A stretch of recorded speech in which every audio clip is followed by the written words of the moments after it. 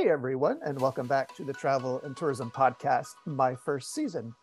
Very, very special guest today. According to Facebook, we have 105 mutual friends.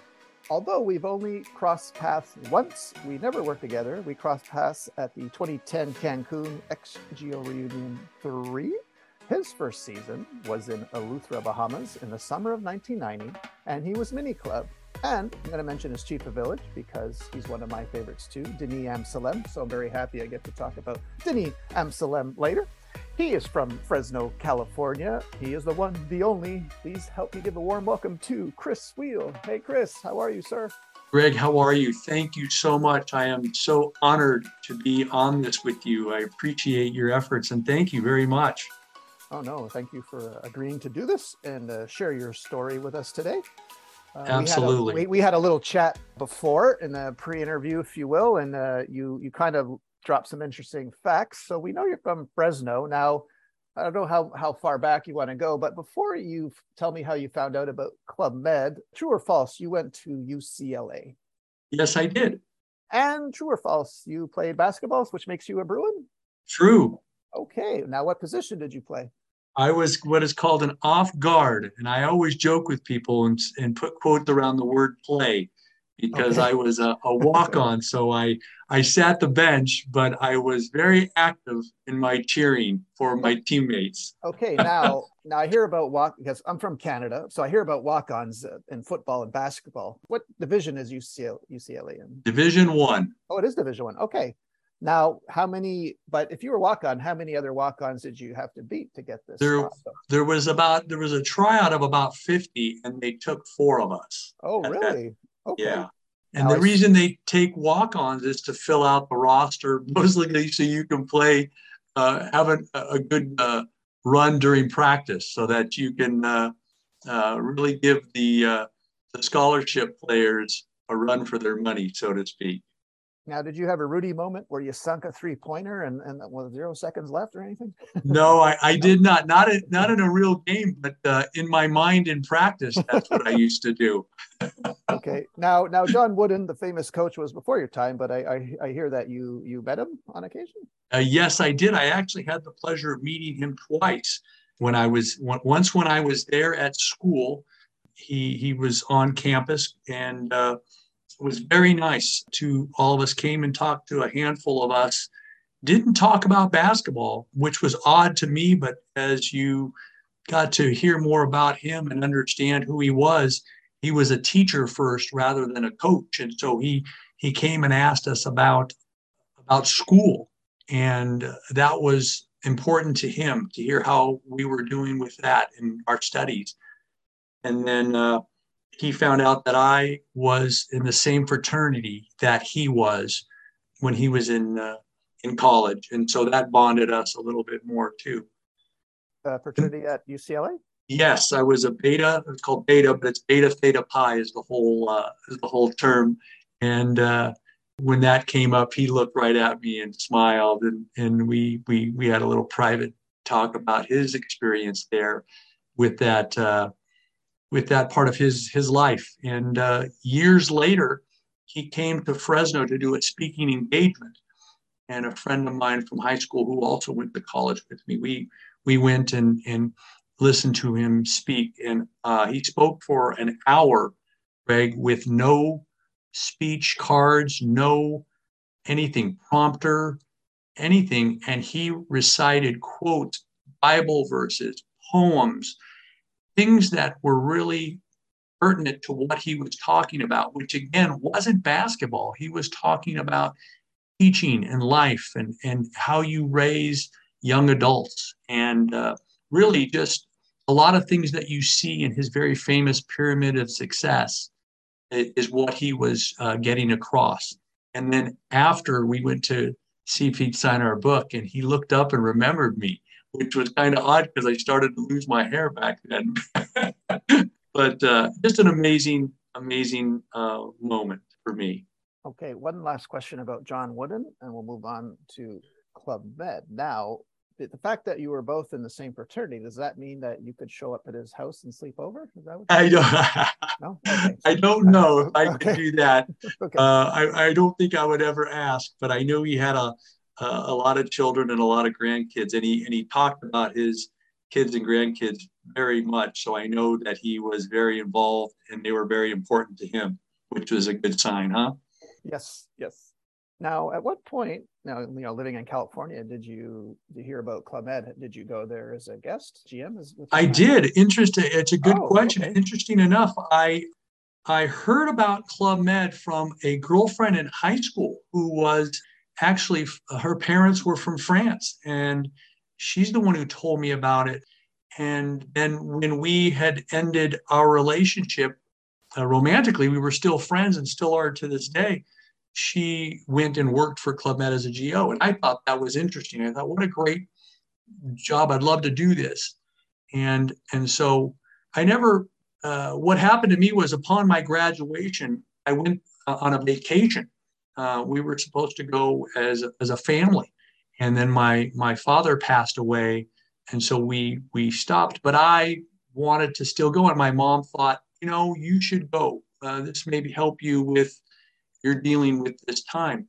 So I showed up at Eleuthera, which was a family village, as a single, and was told later that some of the GOs at the time were like, I can't believe there's a single guy here at this family village. But I just came on vacation. And of course, by Tuesday, Wednesday of that week, Denny had come to me and asked if I would like to stay and help in the mini club. Okay, wait a minute. Further. Okay, so you're saying this was summer 1990 when you went on Yes. vacation? Okay, Yes. so why would he approach, how would he have known that you would want to work there? Yeah, it's interesting. Well, my very best friend in Club Med, and who is no longer with us, the great and one and only Jim Henry, went to Denny and said, I think this guy would maybe want to stay with us and work in the mini club. I've asked him if he liked what he saw, and I did. I remember we were at the disco one night, and he was asking me a lot of questions about what I thought of Club Med. And I thought, of course, Greg, it was just wonderful, right? You're just like, look at all this. Everybody's tan, and you get the yes. sports. Now hold on a sec there, Chris. Yeah. But you were there a few days. Now, did you not see the horrors that the mini club GOs go through? That's the one job everyone goes, I'll do anything but mini club. But you were like, yeah, I'll do mini. What? Right. What happened? I had not seen that as of yet. Okay. And but so that's how that came about. Jimmy went to Denny. Denny came to me, and I said, of course. And that's what started me down that road. Jim and I ended up doing my first 3 seasons together. And we went together as a mini club team. There was go ahead. I'm sorry. No, were you au pair, or did you have a contract for you? I was au pair. I started off, and I didn't get a contract until the end of that season. Okay. Denny, and you said you had already graduated UCLA? Yes. UCLA? Okay. Yep. All right. Now, okay. How many months did you spend as an au pair? I was probably 3. Yeah, I came summer, so 3-4 months into it. So I remember being on contract my last month or 2. Not much, but the reason I even got a contract is because Denny had asked already would I like to go with him to his next village, which he was going to be again in the American zone, because at the time I didn't speak French, and I tongue in cheek say that I speak a little bit of it now, but so yeah. Okay, no, this is pretty interesting to me. All right, because the way this happened now, because you're a big sports guy. We know you play basketball. I'm assuming you played a lot of other sports growing up, right? Right. Yeah, absolutely. Like what? Oh, I played football and baseball and things that a lot of California Americans play. So, yeah, volleyball. So after how many days were you in the mini club when you saw what the land sports guy was doing? And right. I'd like to be doing that, because I did that my first season as well. I didn't like the job I was doing and saw how much fun the land sports. So approximately how many days or minutes? Very quickly. Okay. And I sized him up too. And it was my friend Didier from Belgium, who was and shaped like you wouldn't believe. But I sized him up very quickly and went, I think I'm better than this guy in just about everything except soccer. Okay. But okay, yeah, I want to start your first season because yeah, you have an unusual path. So since you were already in the village, okay, Right. did he at least let you finish out your week as a GM before they Yes, they grabbed did. you? They Okay, did. It's interesting, when I got off the plane at the airport there in Eleuthera, the first GO I saw was the wonderful and beautiful Patty Murray. She was planning, and she checked me in. And I remember, Greg, coming out of college. My father had passed away. I think I was, 6 months into broken up with a girlfriend from college. So, I was in a weird place, trying to find myself, and just thought, hey, I'm going to come here and kind of decompress for a week and spend some time on the beach. And I met this lovely woman who checked me in, and I fell in love with her, and she became my in couple girlfriend for the next 2 seasons. okay. Wait a And minute now. Back up. All right. Being sometimes I hear like in a family village, and maybe not encouraged, but they don't dissuade you. Like they'd rather if you're going to be in couple. One of my favorite Club Med terms. right, In couple. So it was okay with Denis that or he yeah, said, oh, it was okay. Good. yeah. Good. Denny didn't say anything to me because I think Denny was there with Isabel, his wife. By the way, I still talk Yes. to both of them very, very frequently, Okay. and Good. they were with their kids. They were with two of the four boys they have. They had two of them by then. Johan was the oldest, and so they were very much in tune with the family feel. And I think thought, hey, let's keep the the hand holding and things like that to a bare minimum, but they didn't discourage it of us, and which was great because I think Benny, he really enjoyed Patty as well, and who wouldn't? She was beautiful and extremely intelligent, and I'm 6'2", I'm going to say she's just a Six she's six. two. She no, I'm 6'2", and Oh, okay. I'm 6'2", and I was 6'3", 6'2", 6'3", and I'm going to be nice to Patty because I love her so much. She was 5'11" plus, and I'm going to put it on the heavy plus side. So we looked really good together walking Okay. around the village. In fact, one of our friends, his name was Tony from Belgium, he would yell out, "Here come the Lakers," every time we would walk through the village. And Denny liked that. It's pretty funny. So when you were a GM, you had about 7 days off. So Right. did the workload scare you back then? Did you ask like, "Hey, when's my day off?" Or you knew No, I didn't ask any of those because you questions. didn't have an interview. You're one of those rare GOs that Right. didn't really have an interview. You were hired on the spot Ab- on vacation. Absolutely. I not only that, but it was my first Club Med, so I didn't really understand what the whole premise of it was. So that first week, I was getting kind of indoctrinated to the whole scheduling and doing the events. Okay, I can go water ski. What's this? So for me, that was so much different. And I do want to point out, I think for most Americans, that was such a unique thing because when we went to hotels on vacations, it was kind of up to you to figure out what you wanted to do. And the uniqueness of Club Med was, of course, the villages are beautiful, Greg, as we know the locations, but it's really the beauty of Club Med was the GO team. They grabbed you by the hand and said, come on, you want to come and play softball with us? Hey, do you want to come and do this? And you were like, yeah, okay, I'll do that. And that got you involved. And so I was just in that premise. Okay, it wasn't until my week ended that I went, okay, Jim, what do we do?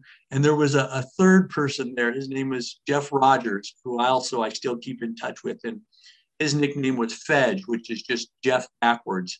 And the two of them guided me through everything I needed, of course, with Patty, and got me kind of into how this is going down. And that still took time, Greg, because as I told everybody, hey, in years later, being an American, we're pretty cocky. And then you send somebody from California, and we're even more cocky because we believe California is the greatest country in the world. And that type of attitude probably held me back for a while because I didn't understand the greatness that was going to be thrust upon me with surrounding me with so many people, cultures, and languages. I think that is one of the knocks on Americans that I try to tell is get out and travel, go see the world. There's more than this boundaries that we are in. And I think you'll agree with me, there is nothing better, no better teacher have I ever had than travel. And Club Med really pushed me on that route. Indeed. Indeed it did. Now, what was Jim Henry doing when he recommended you? What was his job in the village? He was in mini club at the time. He was just a regular mini club GO.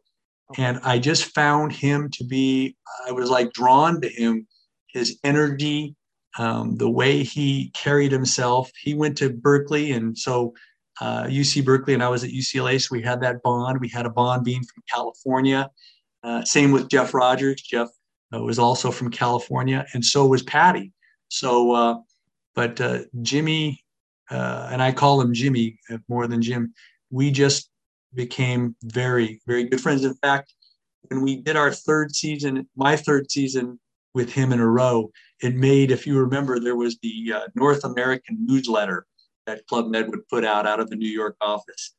And they did a little blurb on Jim and I doing 3 seasons together. And I remember they talked with us, and it was another great man who became a wonderful friend. He's no longer with us, and that was John Shelley, who actually called and talked to Jim and I. And I miss that man as dearly as well. Yes, I'd like to talk about him at the end of the interview, if that's okay with you. Yeah, absolutely. Absolutely. Okay. Now, what age were you assigned in the mini club? Oh, that's a good question, because I wasn't baby club, which I don't believe we had in Eleuthera. So I think it started with the 4 and 5 year olds, and then you split them up into 5 and 6, and then 7 and 8, and then you had the teen club, which was good. So, but I don't remember, to be honest, what was my first group. I just remember being with Jim, and just really, no, it's okay. But also, even working in the mini club, you realize it's not like a daycare. I think Americans, we get that, oh, you're just gonna drop them off in daycare. No, man, we get out. We take these kids, and as you know, we're on the beach, we're water skiing, we're taking them to the circus, we're doing arts and crafts. I mean, you're usually singing along as you go to these. Absolutely. Right? Okay. Those songs today still stick with us. Okay, no, sorry. Well, do you have any funny stories from your first season? Like, did you get vomited on a lot by kids? No, I didn't. No? Okay. I have a good story that I do tell people. What I loved about this was it was helping. We made sure that the kids got something out of it. And of course, we got something out of it. And that was being from America. Saturdays in America, that's college football day during the fall. And of course, back then in 1990, just people out there was no cell phones, there was no televisions. Club Med really truly was the antidote for civilization. You checked out. And even if you worked there, if you remember, you'd go to the telephone room, which had 4 phones, and you would call and receive messages.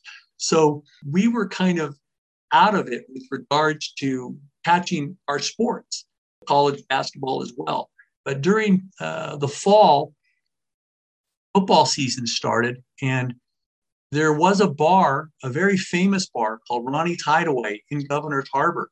Everybody called the owner Ronnie, but his real name was Mark. He had a couple of big screen TVs and pool tables and some video games, and just, a lot of play. It was a place that GOs went and hung out on their time off. Well, Jim had an idea, and the idea revolved around going and being able to watch football on a Saturday afternoon, but at the same time do something that the kids would enjoy. And it had to be the older kids, that group that was, the 9-year-old to early teens. And the reason is because we planned a field trip. Governor's Harbor, where on Eleuthera, where the Club Med was located, split into two. The village was on the Atlantic side, and then you took a shuttle to the actual harbor, which had the water sports, the scuba diving, the sailing, the water ski. And that's where also what was technically that location was the first democracy in the New World. It is where what was established government-wise way before Club Med, of course. So that had a lot of historical value. And so I'm saying we because I'm laughing now, but this is all Mr. Henry's idea because he was just so bright. He said, we should take a field trip Saturday afternoon. We'll take the kids down to the first democracy in the New World, and we'll show them the government buildings, and we'll show them the cemetery, and show them that there's, people buried there that say 1680 on it and 1700s and all of that. But more importantly was at this time, Greg, the cruise ships were planning on coming into Governor's Harbor. So to do so, they had to drudge the harbor in a certain area. And when they did so, in digging up the bottom and made big piles of sand on the side, it produced a lot of shells. I don't know if you're familiar, but Eleuthera, just for some reason, had a lot of seashells. So we gave that hill a name, Shell Hill. So we did the tour of the first democracy and the government buildings and the cemetery and all that. And then we let the kids spend a little time on Shell Hill collecting shells in these little bags we provided for them. Now, Greg, the genius behind this was great. Was Jim going, we're not going to bring any water. And I said, why? The kids got to drink. They're going to be crazy. He goes, no, we'll be okay. So sure enough, Greg, the kids, after this amount of time, I think you spend about an hour on this field trip, maybe a little bit more. The kids are thirsty. And so we would say, well, gosh, we don't have any water, but there's a little establishment right here at the bottom of Shell Hill called Ronnie's Hideaway. And I know they have drinks in there. So let's go on in there. And we did. We took all the kids in there, and Mark was waiting. Other GOs would be waiting for us. The game was on, and these kids would walk in. They'd get stuff to drink, and the GOs would give them money to play pool, play video games, just kind of hang out in that atmosphere while we got to watch all of our football games. And these kids got treated, they loved it. And one time, Greg, we had to be back. There was a shuttle. You had to be back by 5 because that's when the parents were picking up the kids. And so one time, Greg, we were late, and we were really late. We were like 5:30, and we pull up to the front of the village, and I can see the chief of Mini Club, Joelle. She's there with a bunch of parents. They're waiting. They're worried. We get out, and of course, Joelle reads me the riot act in French, and I didn't know what she was saying, but I got good idea what she was saying. And I heard a dad go to one of the kids. He goes, where were you guys? And he goes, we were in a bar playing pool and watching football. And the dad looked up and he goes, now that's a Saturday. And and we ended up not getting in trouble. Then he asked us where we were, and he still liked the idea. So the trip to Shell Hill continued on through football season. And it became like a code word. We would let other services know Shell Hill today, which meant, great, meet you guys at the bar to watch some football and bring some Bahamian dollars so we can treat these kids to some sodas and some food and endless games of pool and video games for them. Excellent. Never heard that story before. That's pretty good. Yeah. So I see by the list you sent me, you okay. So like you said, you mentioned you followed Denis to Punta Cana, where you had a contract. Right. Okay, so I want to talk about Denis for a sec because I met him. He was my chief of village in 98, 99. Right. He's the man solely responsible for sending me on the chief of sports stage, which I did. I left from Martinique to go to Opio, and one thing I observed about Denis, and you tell me if he was doing this back then, so this was 98, 99. Of all the chief of villages I've known, he was the only one who he spent all his waking day thinking about how to generate money for the village. And I mean locally too. If right. the numbers were down, he would say, well, let's get some church groups in here. In Martinique, I think he put the number of the Club Med on top of the sailing shack because planes were flying overhead. He wanted the pile of snow. Did you see any of that in Eleuthera? I did not within what you saw, but what I saw right away with Denny was he was very business oriented, and we had a great chief of bar, Terry Drummy, who is still a wonderful was he friend. Chief of bar? He was chief of I bar. see him a lot on Facebook, but I wasn't sure what job he did in Club Med. Right. Okay. He went on soon after that to become chief of the zone. And if Terry's listening, we want him to come back home soon. We miss him. He's married now and has a wonderful place, Hemingway's in Turquoise, and he's actually building a home in the Dominican Republic. Going back, he owns a bar on Turks and Caicos? Yes, he does. Called Hemingway's. It's wonderful. Okay. And he is one of the most generous people, Greg, you will ever meet. Just a wonderful individual. He was chief of bar, but I remember Denny talking with him about ways that we could get the numbers up with drinks. And, I didn't see, chiefs of villages really get into that type of understanding about those types of finances. You kind of left it up to the chief of service. You made your money with a good butcher and a good chief of bar. And that's what Denny let me know. He goes, that's where you make the money. And so, yes, I saw that, but in a different way. He wanted to make sure that the numbers got back from the village he was at, got back to Paris, that he's making money, even when it might be a little bit down with attendance. But just a great guy. I think of him, he's like a father figure to me. He really is. Okay, two more questions about Denis, because I'm wondering at what point he started this, because he would do something in Martinique, I believe it was called chef de gare. That meant any GO that made a mistake had to dress up as a train conductor or something. Right. Okay, was he doing this back then? He was doing that, and he was also doing he's more famous, Greg, for his In the Pool, which was also in the pool, no? Right. Now remind me. Oh, it's coming back. But what happened within the pool? If a GO made a mistake, especially during Crazy Signs, he would stop. Oh yeah. And have and look and go, Chris, I think you made a mistake with Crazy Signs. I'm like, I don't know what Crazy Signs are. I'm just trying to figure this out. He's like, well, but that's a mistake. And so we all chant, and he would get the GOs and of course the crowd in the pool, and they loved it. And I would have to run with all my clothes on and jump in the pool and come out and sopping wet and finish up what we were doing. Okay. And it was just great. It got the crowd participating. Martinique didn't have a pool the year I was there, so that's good. That's probably why. Now, were you ever chef de gare? Did you have to dive? No, I didn't. Okay. When I had a choice, it was when I was up for chef de gare after another pair. I had the choice of luggage duty or chef de gare, and I said, I'll do the luggage duty. All right. Now, another question. He used to do this thing, and it used to drive me crazy, and I hated it. But okay, I'll explain it. So when a big arrival would come in on Saturday or Sunday, maybe the song wasn't out at the time, or maybe he used a different song. He would give all the GOs would have to go in the theater with a balloon, and he would play this song, and we'd all have to twirl our balloons above our head while the GMs walked in. Did he do this? No, we did not do that. That would bug me too. Well, you know what? I hate it. I thought this is the silliest, stupidest thing.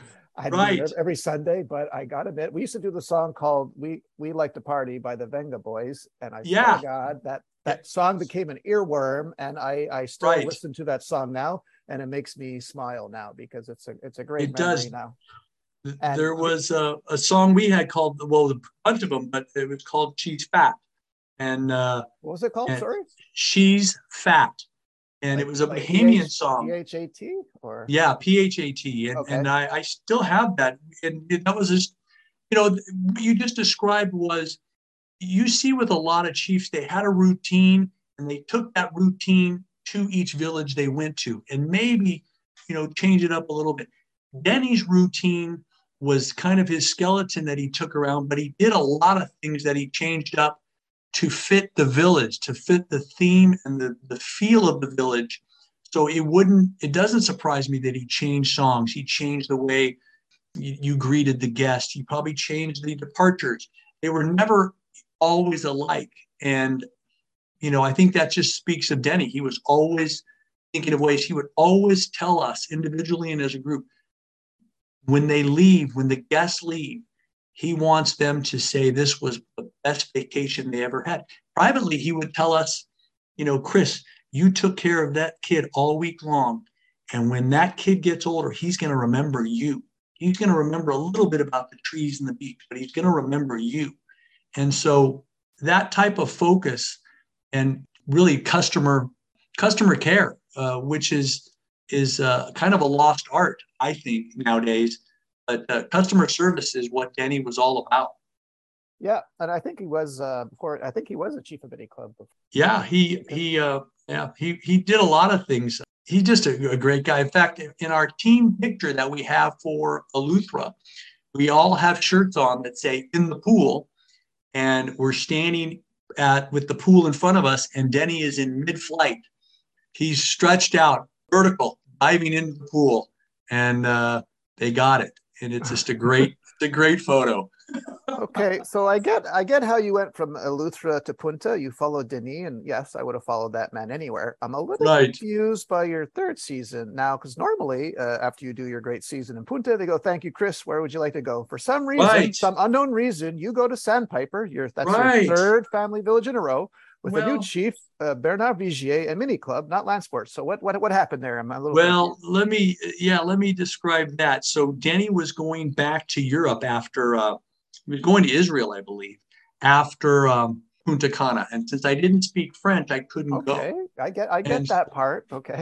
Right. So what happened, which I joke around with this, is I got into a kind of a discussion. I'll call it a discussion with my mini club chief, who is just a wonderful, wonderful lady. And it ended with her being very angry with me. And so she made a call to another wonderful lady in New York, MJ, and they were going to not place me the next season. And what had happened was when Denny left the village, we had a week to close Punta Cana. Back then, Punta Cana would close because of the weather. It would get too hot during the summer. And so we had a week to close the village down. And I looked around, and a lot of the services were, that first couple of days, Greg, they were taking time to go. The circus team was running the trapeze, and people were doing trapeze, and the water ski team was water skiing, and people were, it was all GOs. And but we had to be down at the mini club and get that thing cleaned up. And I kind of was reluctant. I just felt, give us a couple of days to hang out with everybody, and then we'll get this mini club thing done. And that didn't go over very well. So Denny came to the rescue because I wasn't going to get placed. And I was back in California. Jim Henry got a hold of Denny, and Denny said he'll take care of it. I got a call from MJ, and it was very short. And by the way, MJ is a wonderful friend to this day. She said, "I don't know what you did, but I got to place you." I said, "Okay." And she said, "So I'm sending you to Sandpiper with your buddy Jim." And so what happened was Denny called and talked to the New York office, and then he was very close to Bernard. And I'm very happy the way the universe worked out for that, because Bernard is another person who I hold in very high regard. Just a wonderful man, another person who taught me a lot of things when we were by ourselves, when he would talk about management and those types of things with the hotel. So that's how I ended up in Sandpiper. Vigier, correct? Right, Bernard Vigier. Bernard Vigier. Okay. But it was great. It was, like I said, the universe had a plan. I went there. I got out of the. I took my plane. I got the van ride from the airport to the village. I'm in with the one and only Teach Mayer, who would end up becoming my roommate there. And we talked, and Jim greeted me. As I pulled up, Jim was waiting for me to get out of the van. And he took me, Greg, to the office to get my paperwork done, where I was entranced by the secretary, Caroline. And I walked out. This is a true story, Greg. He goes, "What's the matter with you?" And I go, "Who is that?" And he goes, "That's Caroline, the secretary." And I said, "She's going to be my wife." And Greg, sure enough, that's who I married. Okay. Isn't that crazy? Well, yeah, I'm glad Sandpiper wasn't a swinging singles village. No, it wasn't. So I'm glad. Now, wait, that was Teach. If you were roommates, then he wasn't chief of mini club yet? No, Teach was first season. Let me tell you how special he was. And by the way, he's up here in Napa Valley now running a hotel here in California. But Teach was an amazing individual, hilarious, very well educated, a Harvard graduate, first season mini club Geo. And by the end of that first season, he was being pushed into a stage. He spoke French already, into a stage for mini club chief. And I think one thing about Bernard and a lot of chefs de villages back then was they saw talent. They saw people who can better the company going forward. And they were right to grab Teach and put him on that path, who eventually became chief of village. And just another spectacular individual that I got to share many great moments with. He serenaded Caroline and I in our room one day with his mandolin as he played his version of a Poison song. And so we were just laughing. So he's just multi-talented.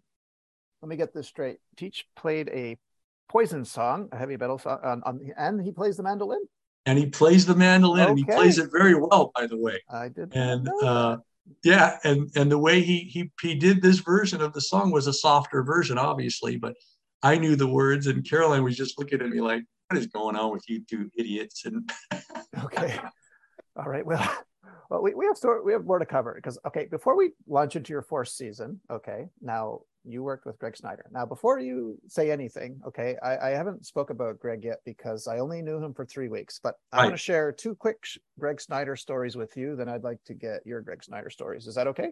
Absolutely. Okay. So it's my first season, Turks and Caicos. I'm young, I'm a rookie. I don't know what I'm doing. You know, it's the great chief of village, Jean-Pierre Grand, he's leaving. And I hear we're getting a new chief.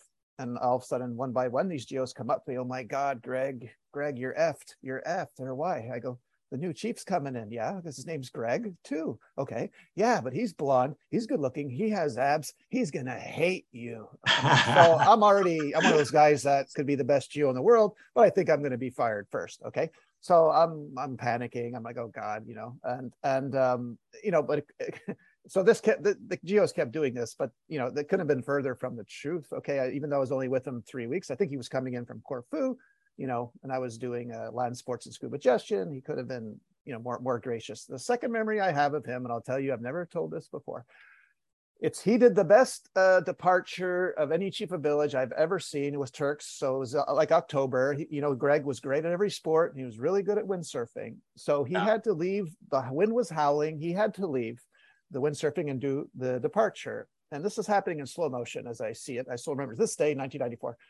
All of a sudden I see a sea of geos and GMs parting, okay, in slow motion, like, and I see a guy coming in the middle of this, like Moses, okay. He's got a shorty wetsuit on, but it's rolled down. His body's muscular. He's got the salt spray on him. His muscles are glistening.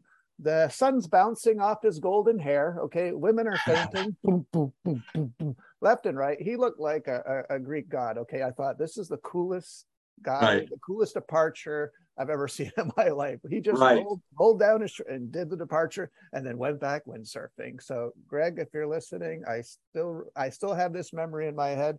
Bravo. Okay. Now, I would like to hear your story because you finally get land sports.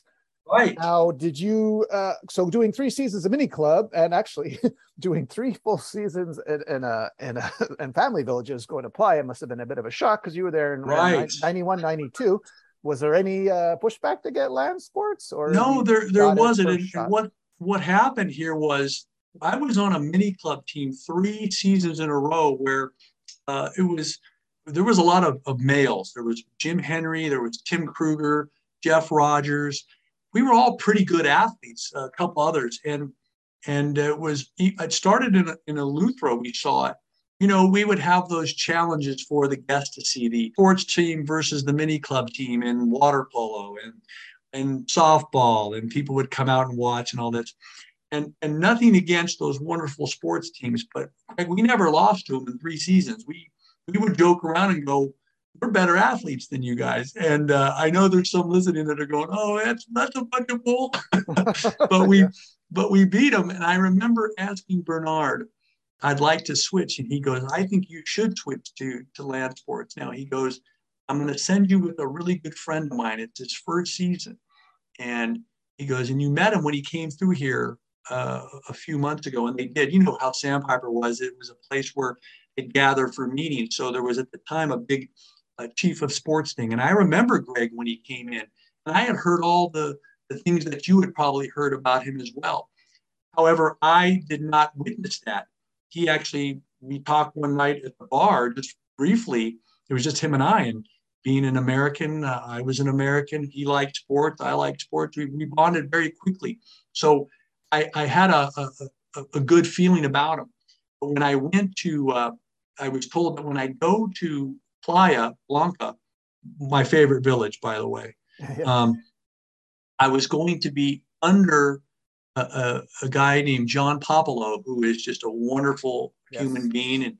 And John was on his route up the ladder, and he was going to be, there were going to be two land sports. It was going to be, John was going to be the leader, and I was going to be under him.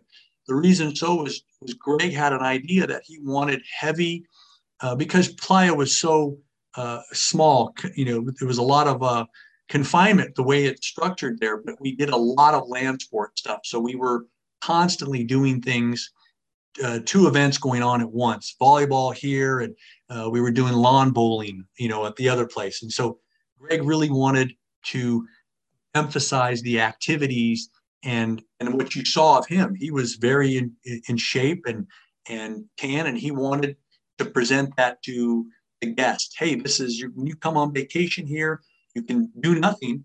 That's fine. But if you want to be active, this is the place to be active at. We had wall climbing, you know, scuba, kayaking, all of it. And so, but it was also a chance for me to learn from John Popolo, who put up with my cockiness very well, probably better than I would have my own self. But he was just a great person to be with during those times. We had two floods, by the way. There we had two flash floods, and that really brings the team together.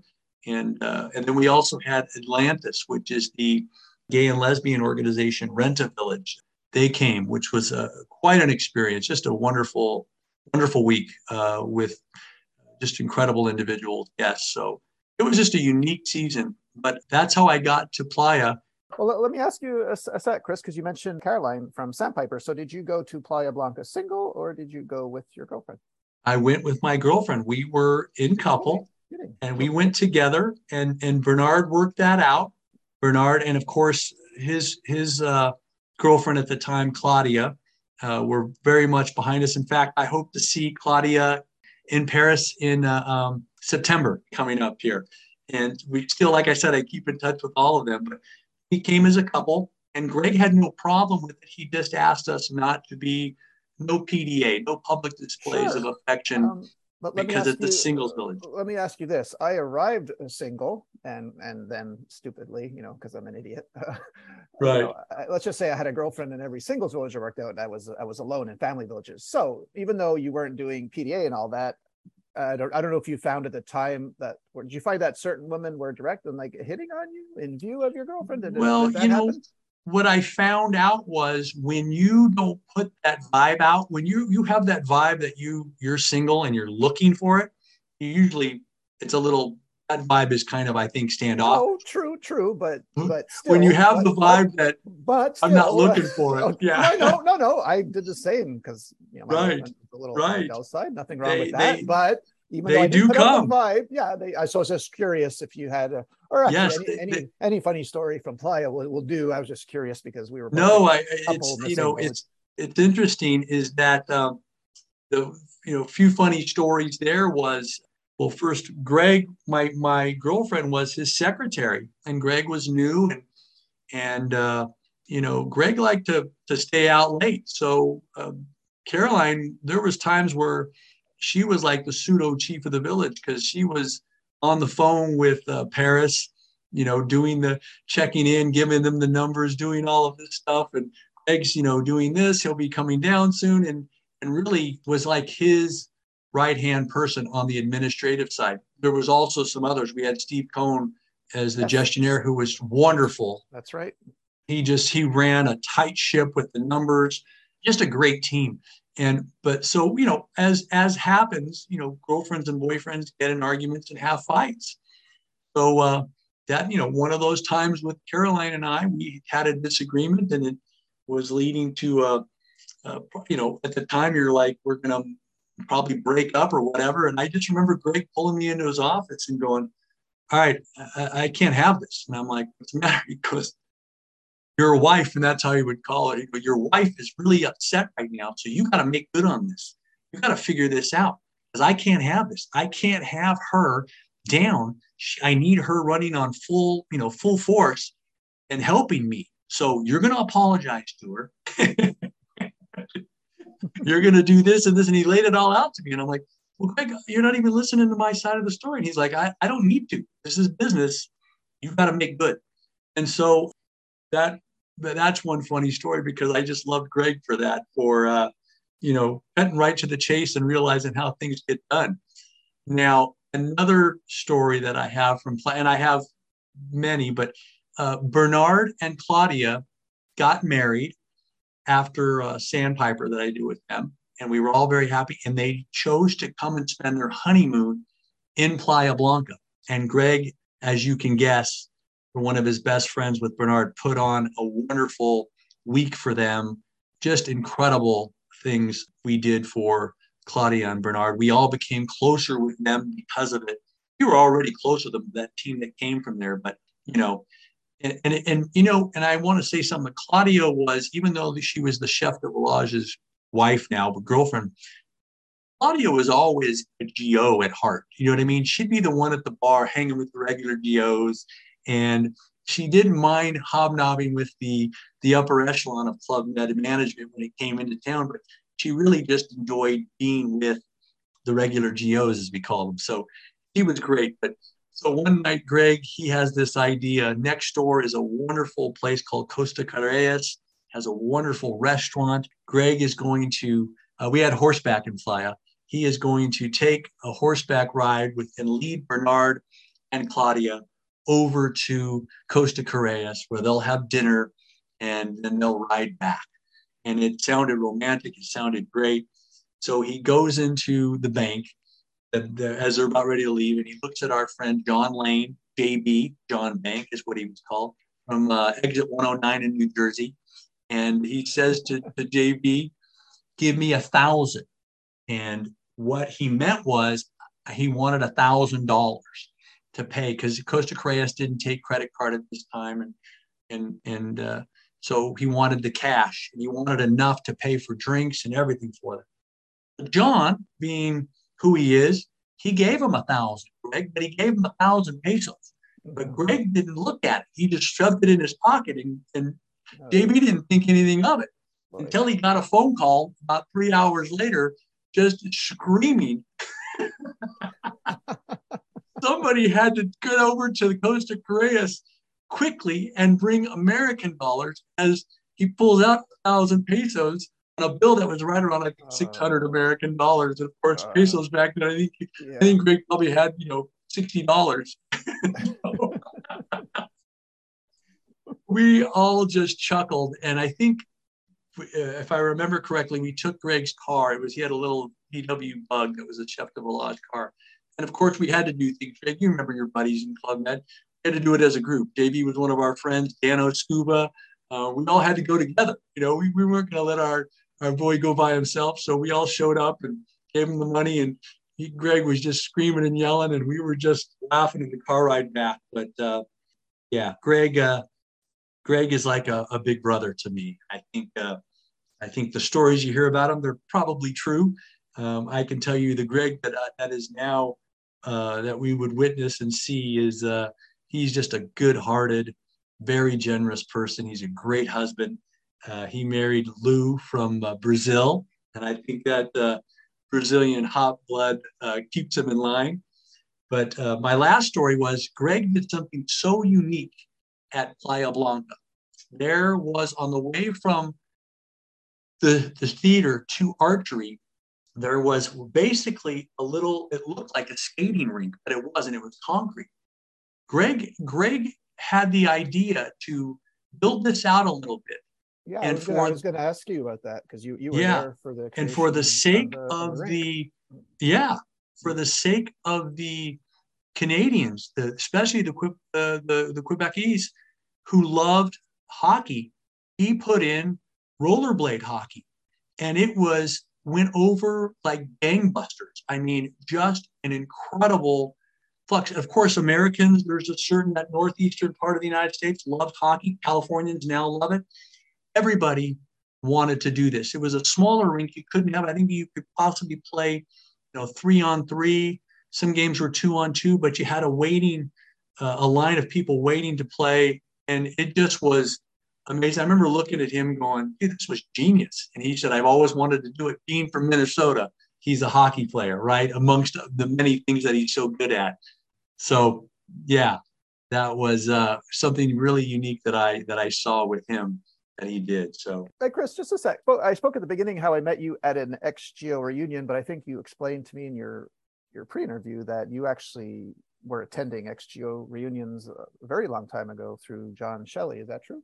Absolutely. John Shelley was a masterful mastermind, another educated, highly intelligent individual who was a GO in the villages, but went to the offices in New York, and just one of the special people in the world you'll ever meet. He had the idea of, let's do some reunions, and these reunions weren't going to take place at a village. The reason is John did not want the GOs to have to spend money on something. He was trying at the time, like behind the scenes, to get Club Med to sponsor or pay for GOs to come back during certain times, off-season times. He felt it was a good way to keep the family and the tribe together. So what he did was the first couple of XGO reunions were basically West Coast California things. They were in San Francisco and heavily marketed through phone calls and faxes, if you can remember what a fax is. And emails were a little bit coming out, but you really pumped it up. And we did them at some local bars, a couple of which were owned by a gentleman named Max Young. Max is still in San Francisco. Max was an au pair for Club Med in Playa Blanca with Greg. Caught the fever, and I say that with pure conviction, the fever of what it means to be in this GO tribe, whether you're an XGO or a GO. And so we did those reunions there at these little bars. Yeah, it was really kind of the birth of all of this that started. And unfortunately, as you know, John is no longer with us, and that's the sad part about getting older, Greg. These reunions are wonderful because you pick up, as you know, right where you left off with a lot of these faces you see, because you live with them, you love with them, you cry with them. You really become a family during that time. But as we get older, some aren't with us. And Jim and John are not with us anymore, as is another great friend of mine, John Bubba Devereaux. He's no longer with us. And so for those who aren't with us, you're not forgotten. I'm part Hispanic, and we say that you're never truly gone as long as someone speaks your name. So yeah. That's right. The name lives on, the memories live on. Right. Absolutely. Do I have time for a quick John Shelley story? Yes, sir. Yes, you do. My first season in Eleuthera with Denny was the 40th anniversary of Club Med. So that's where I got to meet the Trigano family when they came through. More importantly, a gentleman came there that was coming to perform through John Shelley in New York. And that gentleman's name is Richie Canada. Richie still is a friend to this day. Richie is famous because he is a saxophone player for Billy Joel, original band, all of it. And then he went after Billy Joel took some time off. He was with the Beach Boys, but he also does his own bit. He also wrote the song Nentumba for Club Med, which was played at arrivals and departures for many, many years in the late 90s.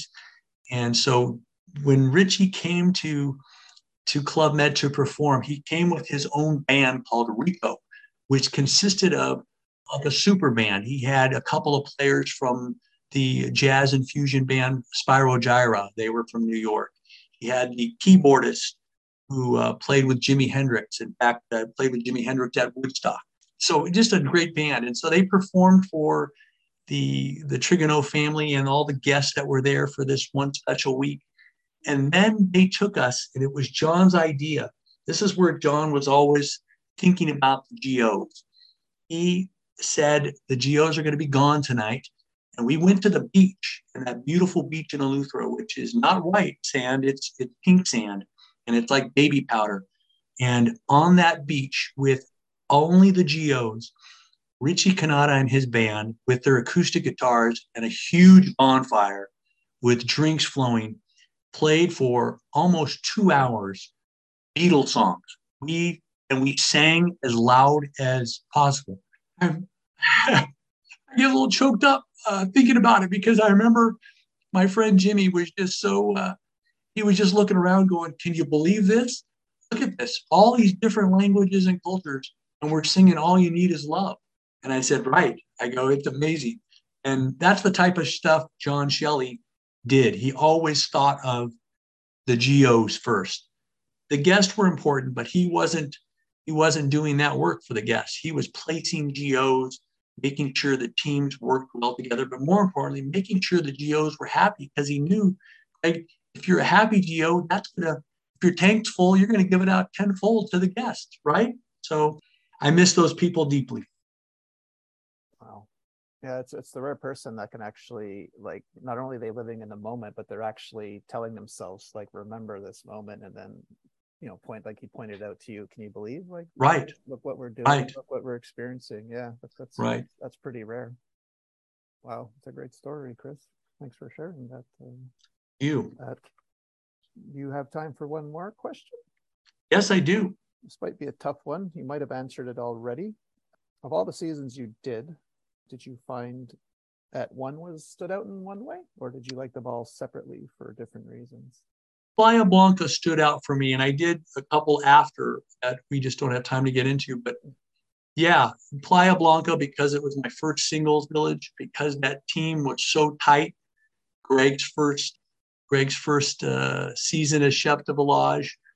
That's the one that stands out to me. But overall, I think you would attest to it, as would any XGO listening, or the whole experience was life-changing for me. I met my wife there, the people that I meet. The only reason I'm on social media, Greg, was I got to, Jimmy was the one who got me on Facebook so that we can keep in touch with our friends in Italy and Australia and all over the world, because they really are, like you said, they're family. This is a family. This is our big, big, huge tribe. And I'll always be part of this, and always thankful for the wonderful members that are here with me. I love them all, and I know they feel their love back to me. And yeah, those 105 people that we that we share in common on Facebook, we probably have stories on each and every one of them, and they're all good. That's There's right. no bad stories. No. As time goes on, I really do only remember the good times, Right. Or I only have time or space for the good ones. So that's that. So that's the message I have, Greg, that I got from Club Med. I carry on to this day, that I didn't have when I was there, because I was so cocky and arrogant, as most Americans can be. And then you come out of that experience and you're different. And that is to, be kind, spread love. That's it. Yeah. Club Med did a lot of that. Yeah, being kind costs you nothing, but it right. buys you everything, right? Right. The smiles you put on those faces, they last. They remember. You remember your vacations more than anything. But for us, we also remember the people we did that with every day. Customer service, working every day, 7 days a week. Like, it wasn't a job; it was a privilege. Exactly. Wow. Could not have said that better myself, Chris. That was and really, I really want to thank you again for sharing your story with us. This was amazing. Thank you again, an honor, and it's an honor to do this. And thank you for taking the time to go out and find people to do this and talk with a lot of us, because we all have our own separate stories, and they're all beautiful stories individually. And yeah, there's a lot of great people out there who I send my love to. Thank you. Yes, and you hear, listeners, Chris agreed to do it. You can too. It's hopefully it was painless, right, Chris? I mean, Absolutely. okay, thanks. Absolutely painless. No pressure, everyone. Okay. Everybody just show up. Greg walks you through everything perfectly. Thanks so much for that. Okay. Well, everyone, that was Chris Wheel from Fresno, California. Thanks again, Chris, and we'll see you all next week. Say bye, Chris. Bye, everybody. Take care.